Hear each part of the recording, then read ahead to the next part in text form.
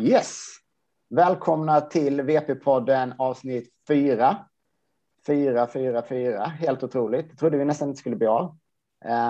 Som vanligt, Johan Kato. Och så har jag med mig Tobbe Christiansen. Hallå. Idag så... Ja, vad sa du? Vi fick ihop det till sist. Halvdräng Tobbe precis. hemma och inne. Så. Ja, ibland blir det lite sådär. Livet kommer i vägen, har vi sagt tidigare också. Så att vi ska prata start och stopp idag. Men först så tänkte jag som vanligt nämna att vi finns på Patreon, YouTube, Facebook och Instagram.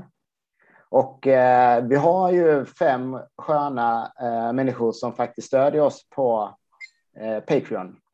Framförallt så vill jag nämna Pakshan och Fredrik som är All Access Patreons som stöttar oss lite mer.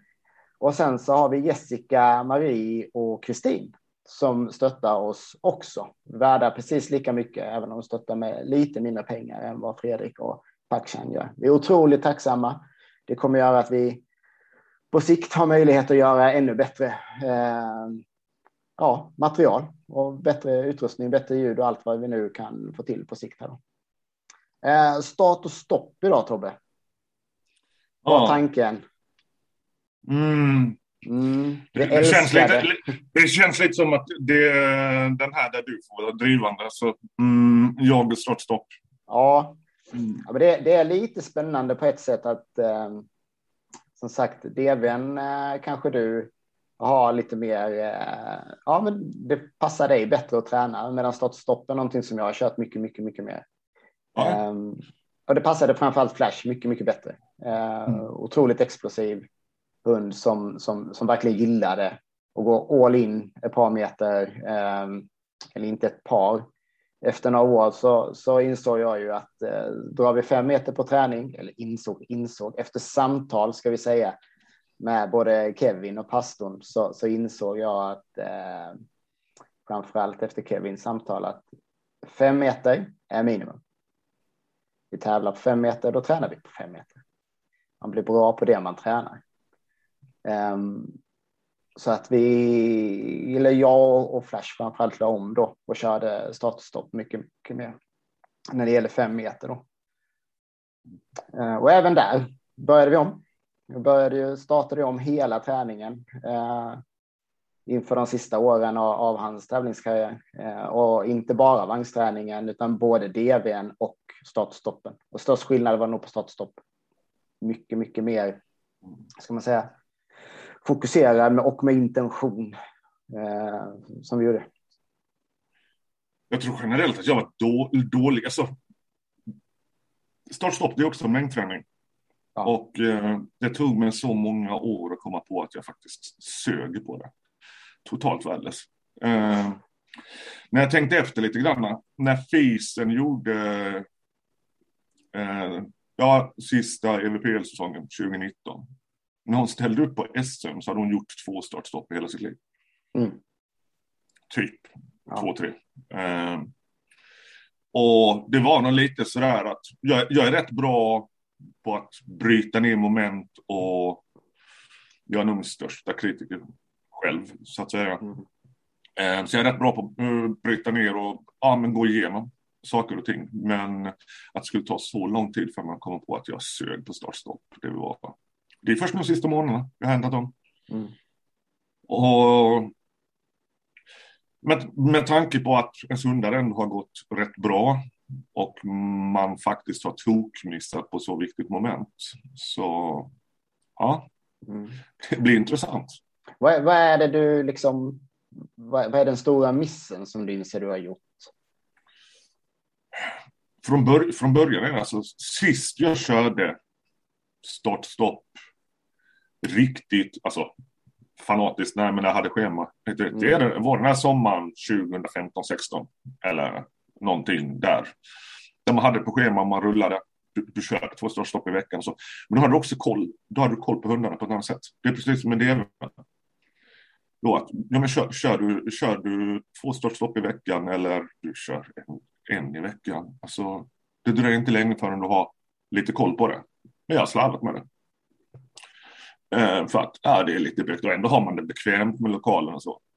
Men det är bökigt att släppa ut de här kedjorna och det är man har varit lite bekväm. Och så har man ju haft sina problem med hälsa och annat. Det är ju egentligen ännu mer korkat. För då borde man kanske gått eller kortare. Men ja, man inte alltid. Men det blir ju en jäkla massa kedjor och rasa fram och tillbaka. Det ska man ju komma ihåg. Framförallt när man har en större hund. Så är det ju. Ja, det behövs inte. De värsta monstren man har hört talas om, jag vet Suki, Kevins lilla maskin. Jag tror hon drog 100-105 kilo på gräs i startstopp. Hundjäkeln vägde 20. Det är helt sjukt. Ja. Min Dobbe kom inte upp i det. Han drog 96 som mest, han vägde 44 kilo. Ja, jag tror Flash blev uppe på strax över 90 som mest också. Av misstag ska vi säga. Jag förstod Jimmy helt fel. Han hade ett träningsupplägg i Lund. Och jag missuppfattade uppgiften helt och hållet och asade på alla kedjor som fanns. Jag skulle ju bara byta kedjor på varje station. Så att där fick Flash dra 90 kilo helt plötsligt. Och det gick ju på gräs. Men, och det var ju målet hela tiden från min sida. Efter ett samtal med CK för många år sedan så där han sa att om du har en hund som drar startstopp på 3 gånger sin kroppsvikt, då har du en hund som är bra och som kan vinna. Så att, och jag kan väl tänka mig då, Plexi var väl där uppe i de faggorna också. 3 gånger sin kroppsvikt då. Sen tycker jag det där med viktval här är ju ännu svårare än när det är DV.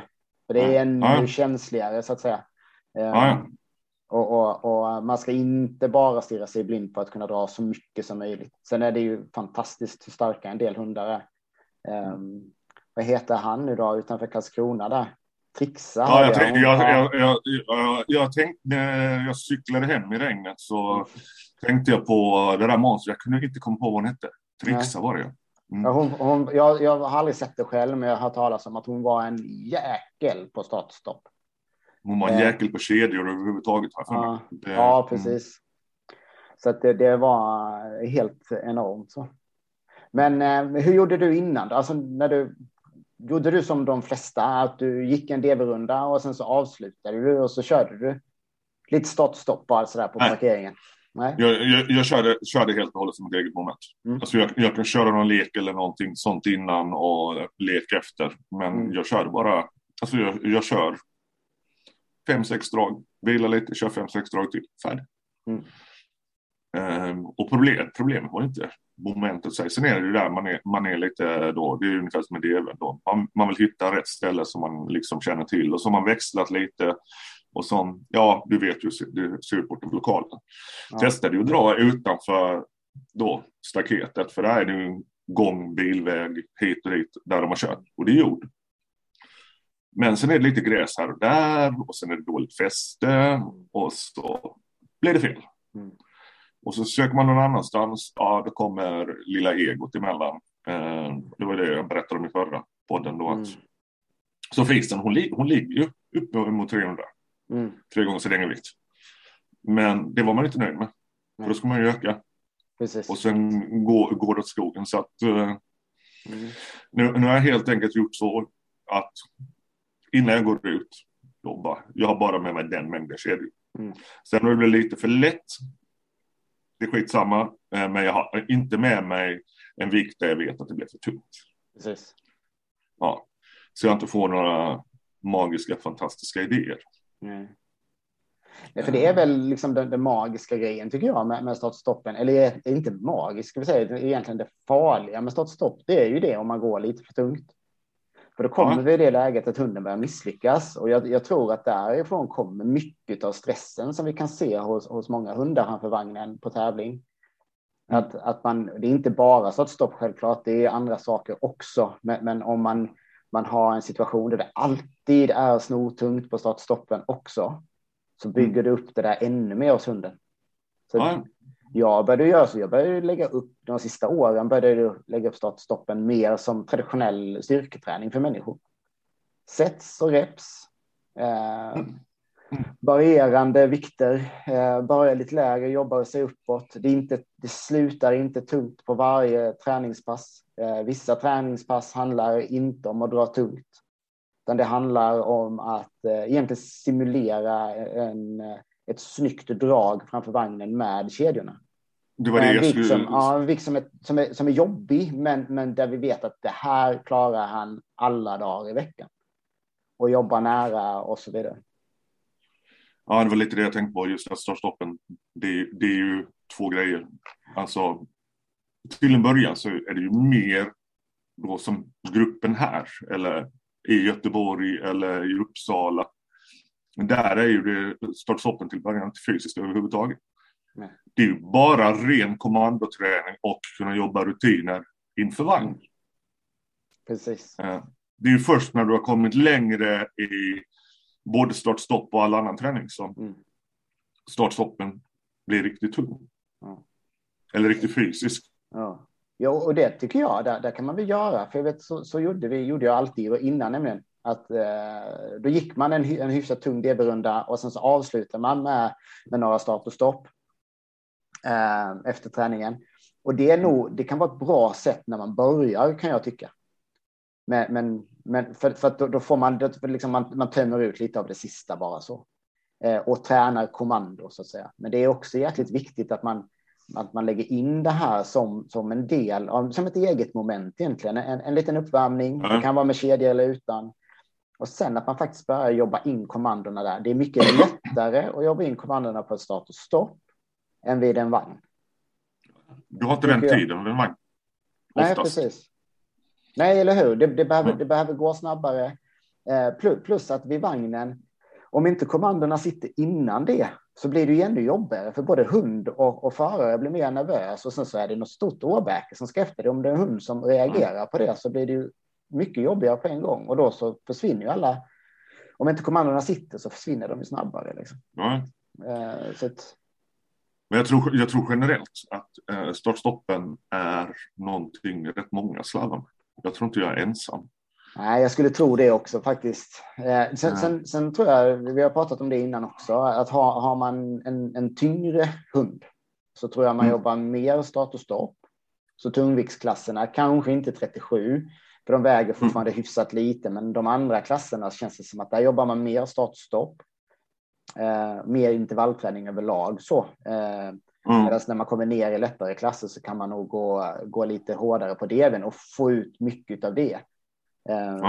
Men och sen så är det liksom bara en sån logistikgrej. Det är rätt gött om man har en ställe där man kan ha alla kedjorna liksom på samma ställe hela tiden. Jag gjorde ju så också. Jag hittade ju ett ställe när jag flyttade till Växjö. Jag var ju på samma vägsnutt, grusväg då för alla. Så att jag fattar att det inte är asfalt, utan en grusvägsnutt som är något uppför, lite uppför hela tiden, men alltid samma plats vi tränade på. Och när vi jobbade oss upp till tungt så var det i uppförsläget. Och sen så när vi hade de här back-off-sätten, eller vad man ska kalla det, så gick vi i nedförsbacken. Det var väldigt, väldigt liten nedförsbacke. Men ändå, det blir ändå lite lättare. Det gör så mycket. Alltså när du ligger nära gränsen. Alltså, det räcker att det är en liten knull i gräsmattan. Det räcker att det är en liten håla i gruset. Så kan det ta stopp. Och det är där man själv inte, tittar på mig själv, ska balla ur och liksom kräva massa. Där har jag ju varit också, stått och mitt ego styrde träningen liksom. Och det gav ju just en extremt stressad hund. Och jag menar, det var inte en slump att Akilla, hon gjorde ju samma sak varenda drag nummer 6. Varenda gång stod hon och tittade på mig, så gick hon till höger och så satte hon sig där och sen så var hon nöjd. För jag har pushat det för hårt på start och stopp. Henne började ju aldrig om på start och stoppen. Men det var, du hade ju inte så mycket vagnsträning med henne. Jag har ju inte haft så mycket vagnsträning under någon tid egentligen med hundarna. Men med henne så pushade jag alltid allting lite för långt varje träning. Och alltid tungt. Varenda gång vi körde start och stopp var det tungt. Varenda gång vi körde vagn så var det tungt. Så hon hade 5 drag och sen slutade hon. Hon hade en gång, hade hon 6 dagar, det var på EM 2015 och det var hennes bästa tävling tror jag, rent prestationsmässigt. Så att... Ja, just det. Den kommer jag ihåg. Det var då Kila vann -20 och slog banrekord.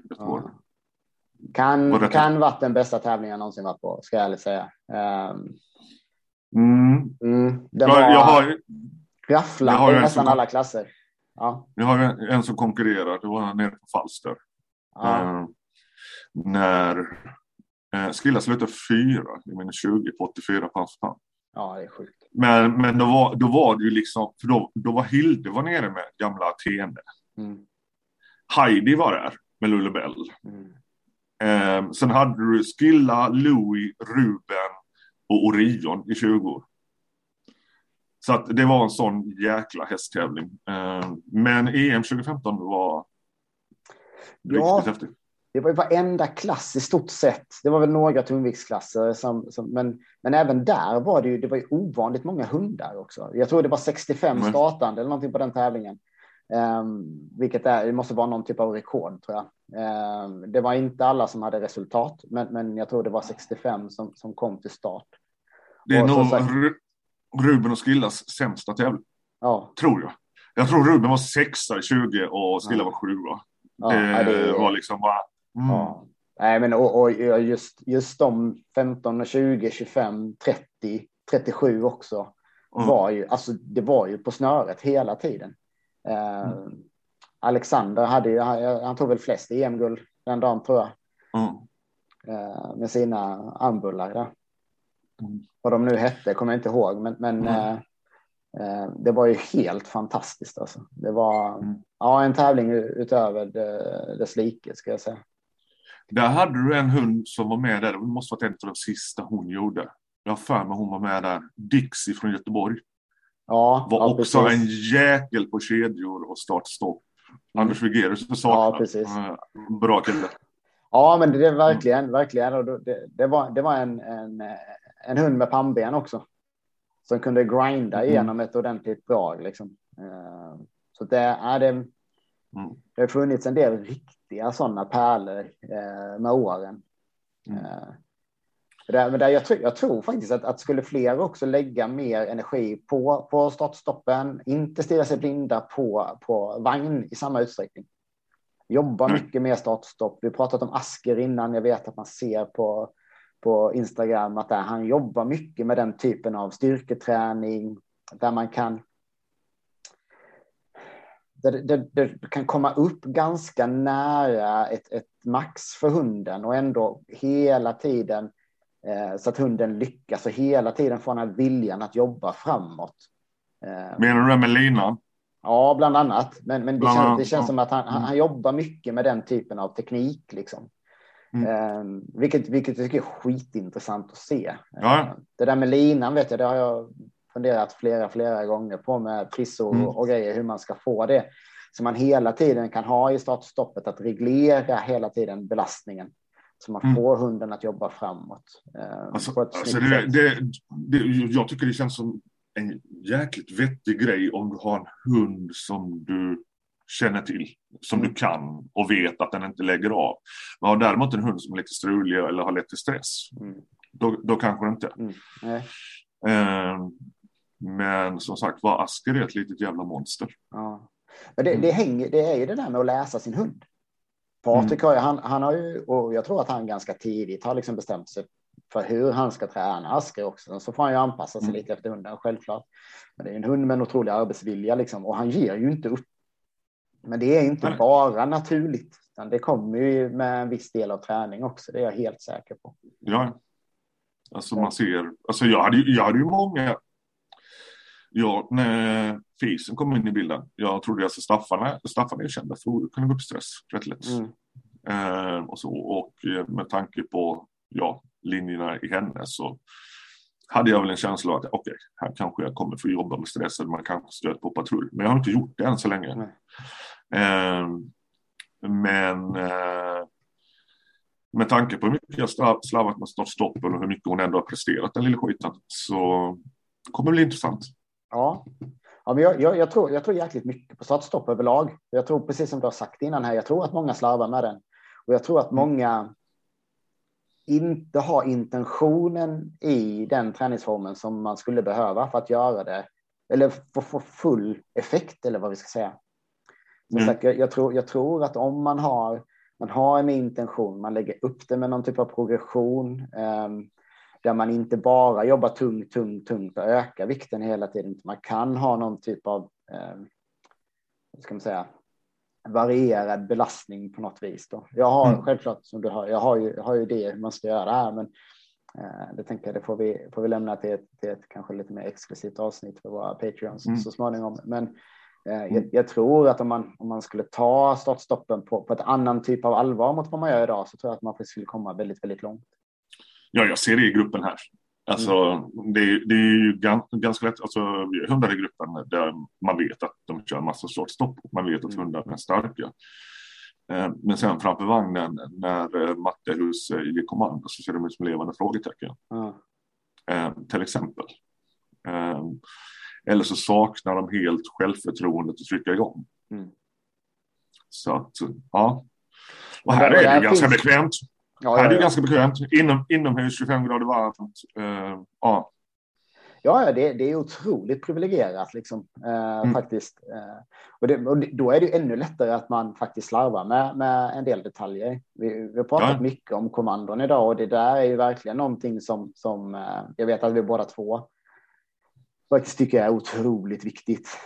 Att kommandona sitter och alltså, kan inte hunden göra det på träning, så kommer den inte kunna göra det på tävling heller. Så enkelt är det. Sen är det ju det att jag har kommit undan med det i så många år som jag har gjort. Det är ju för att jag kan köra vagn. Jag kan köra vagn 5 gånger i veckan om jag vill. Och jag kan pusha på där då, istället för startstopp. Så det är väl därför jag har kommit undan med det. Ja, men och just på vagnsträningen kan man ju simulera mycket. Ingen av oss tror på att lasta vagnen, men du kan ju ändå simulera belastning på ett sätt på vagnen genom att hålla emot och så vidare. Men det kräver ju också rätt person som står bakom. Jag vet att Veronica Sterner jobbade mycket med karamell med det på sina vagnsträningar. Och hon tyckte att hon fick en väldigt bra framgång i det. Och jag skulle faktiskt hålla med henne. Karamell är också en hund som när det inte ligger mat på banan, som det gjorde någon gång nere på Falster då, så där det blev tvärnit. Men annars en hund som faktiskt presterar också väldigt, väldigt bra. Men också där ser man liksom väldigt många av de här hundarna som har haft en väldigt intention i sin träning. Där som har haft en handler som faktiskt, okej, nu gör vi det här för att, och så vidare. Det tror jag nästan alla de här legenderna som man ser. På Facebookgruppen nu så är det många som har lyft fram vissa personer då. Och jag tror att om man skulle titta på vad alla är väldigt olika personer, men alla har en sak gemensamt, och det tror jag det är att man har haft en väldigt tydlig intention i sin träning. Det är ju så, och tittar man liksom som Sterner, då, jag menar, hon kom ur CK-skolan. Pia-Lotta kommer ur gamla Norrköpingsgruppen. Pia-Lotta har ju haft hur många hundar som helst som har funkat och gått bra. Hon är i mina ögon bästa handlaren i Sverige.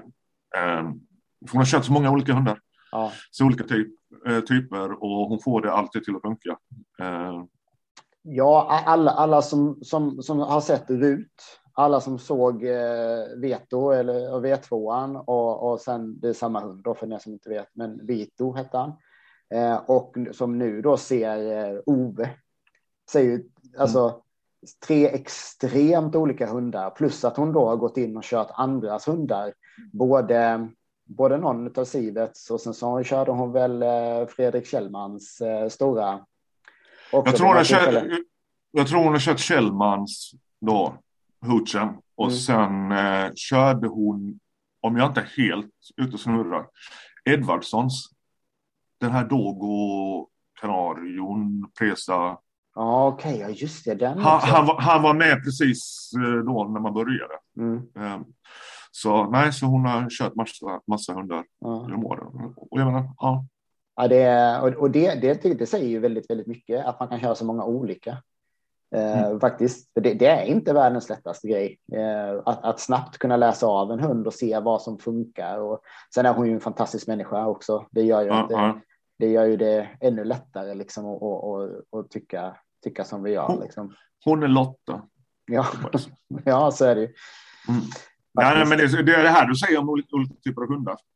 Det gäller ju förstås stoppen med. Alltså, precis med allt annat. Jag hade ju 2 väldigt olika i Bella och Skilla. Bella gav upp rätt lätt i jämförelse. Skilla var som hon alltid var. Och sen fick man en fis som var lite hetare och hade lite lättare att ge upp. Så man liksom fått balansera det hela tiden. Och när du kör båda samtidigt eller på samma träning liksom då, det är lite lurigt. Och precis som vid vagnen så är det ju lite det här. Ja, men har du en väldigt het hund då kanske du inte ska vara så högljudd och klappa händerna och stå och stampa när du kör start-stopp. För att då kommer du få det vid vagnen sen med. Och det där är väl liksom läsa av sin hund, framförallt veta vad det är för typ av hund man har. Ja, det är där det är så himla viktigt och faktiskt när man börjar, att man faktiskt då är väldigt ödmjuk och kanske första gången man ser, men vad händer när jag gör olika saker? Testa lite olika för att se hur hunden reagerar. Ha en bild, som vi har sagt innan, ha en bild av hur du vill att det ska se ut. Men du måste ju också vara beredd att faktiskt justera detaljer. För du måste ändå anpassa dig efter din hund. Du kan inte trycka in hunden i den boxen som du vill ha.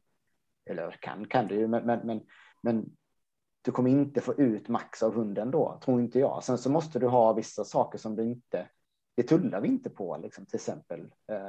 Men stress till exempel är ju en sån viss nivå, ja. Men inte, det får liksom inte gå över den nivån som man själv tycker är okej.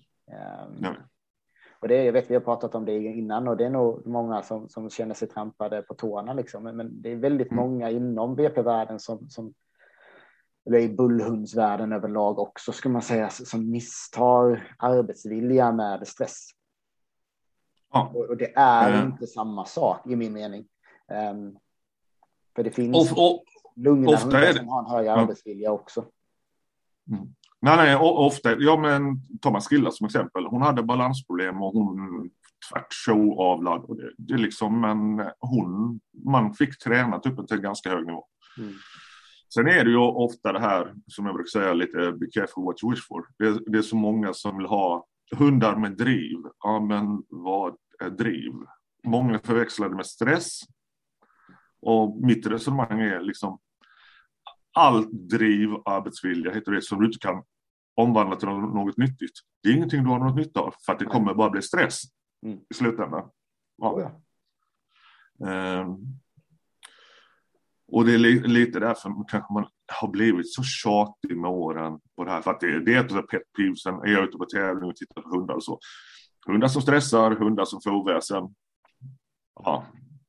Vi har haft vi har haft rätt många samtal om det här genom åren ju, för jag har ju då som vi sa i första avsnittet, jag har ju ändrat uppfattning med det här från början.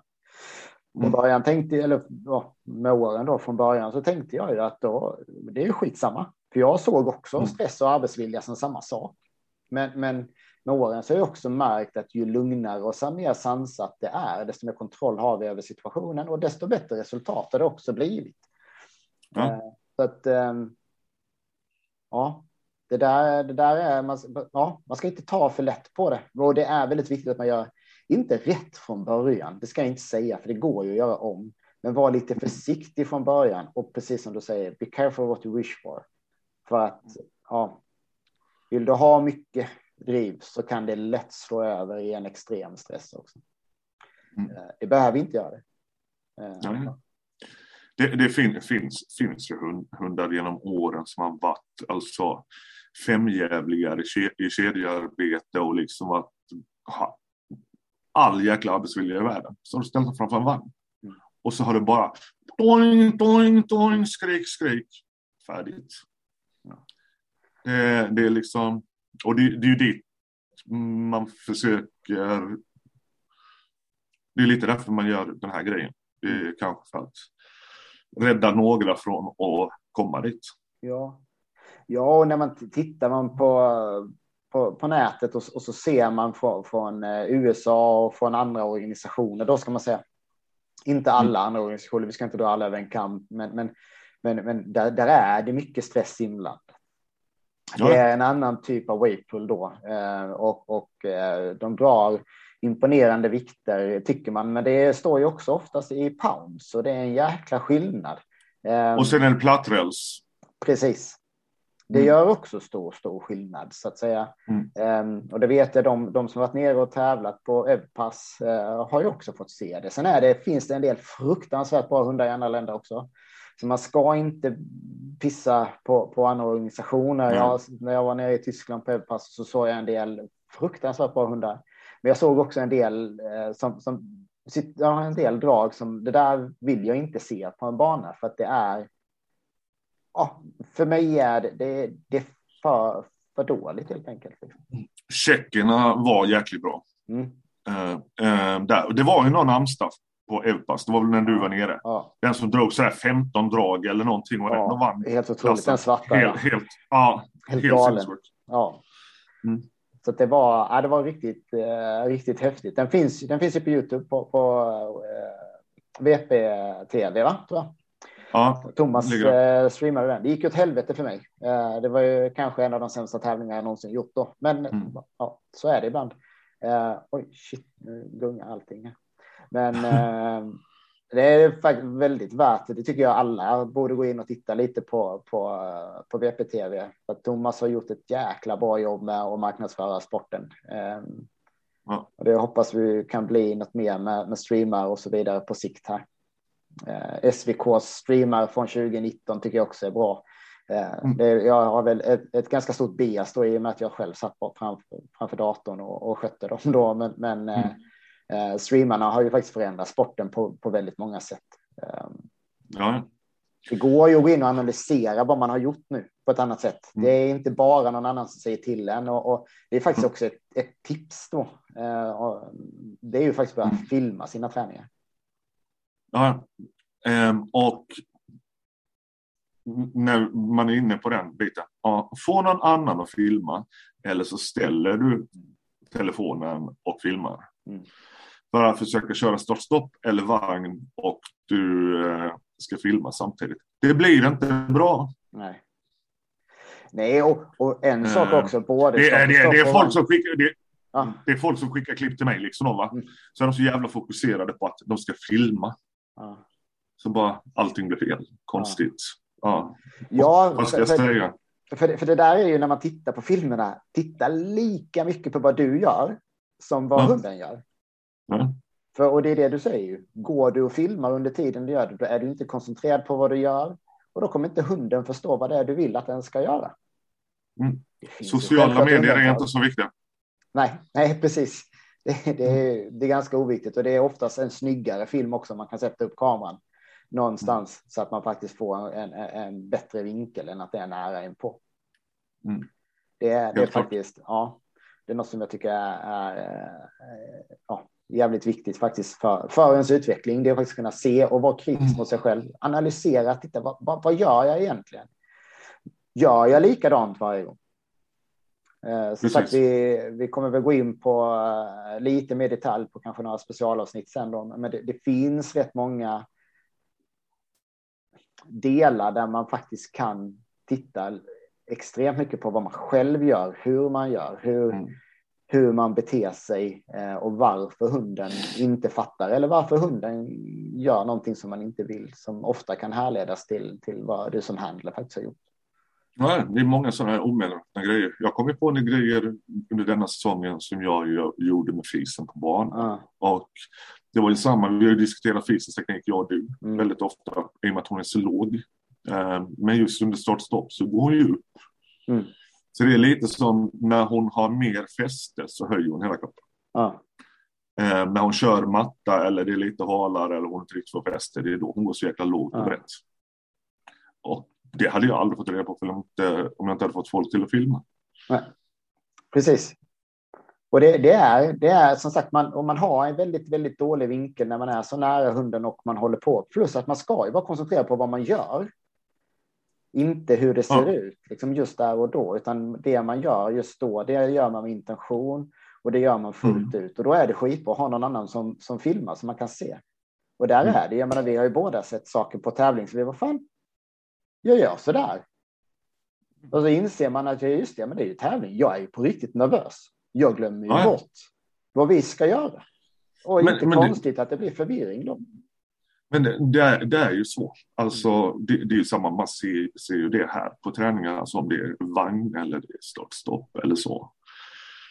Så fort jag ställer mig för att kolla eller liksom då bara, okej, men vid vagn till exempel, att jag står och dömer. Ja, då ser du direkt att folk gör massa saker de aldrig gör annars. Och det var så jag kom ihåg det var nog första gången jag tränade med Kevin. Då man hade sett Kevin och Suki.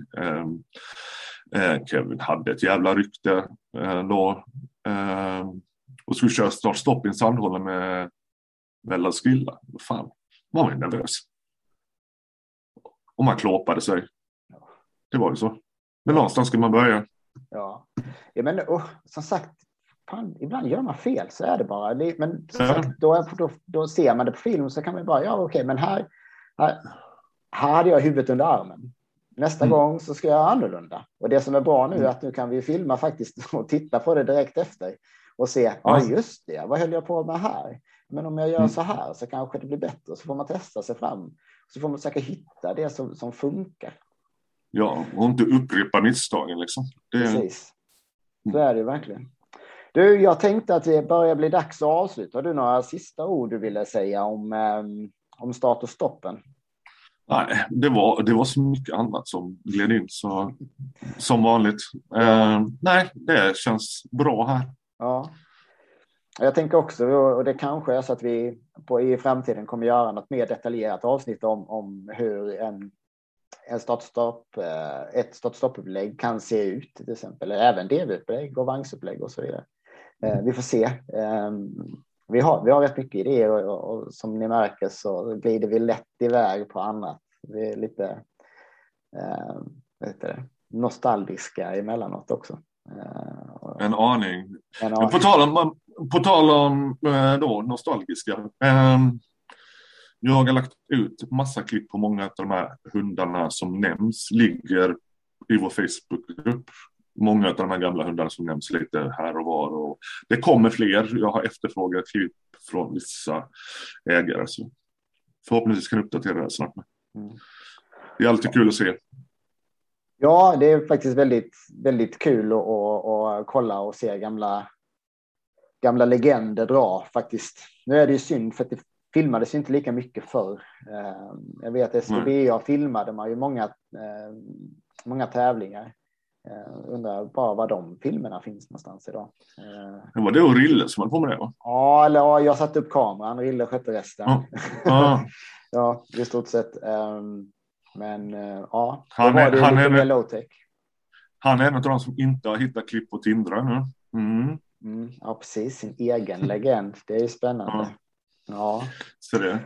Jaha, men då avslutar vi där för dagen då. Som sagt, hitta oss på Patreon, Facebook, Instagram och på YouTube. Kom gärna med feedback och idéer. Precis. Alla klipp eller ljudfilerna kommer komma ut på Patreon ett bra tag före den här videon kommer ut på YouTube.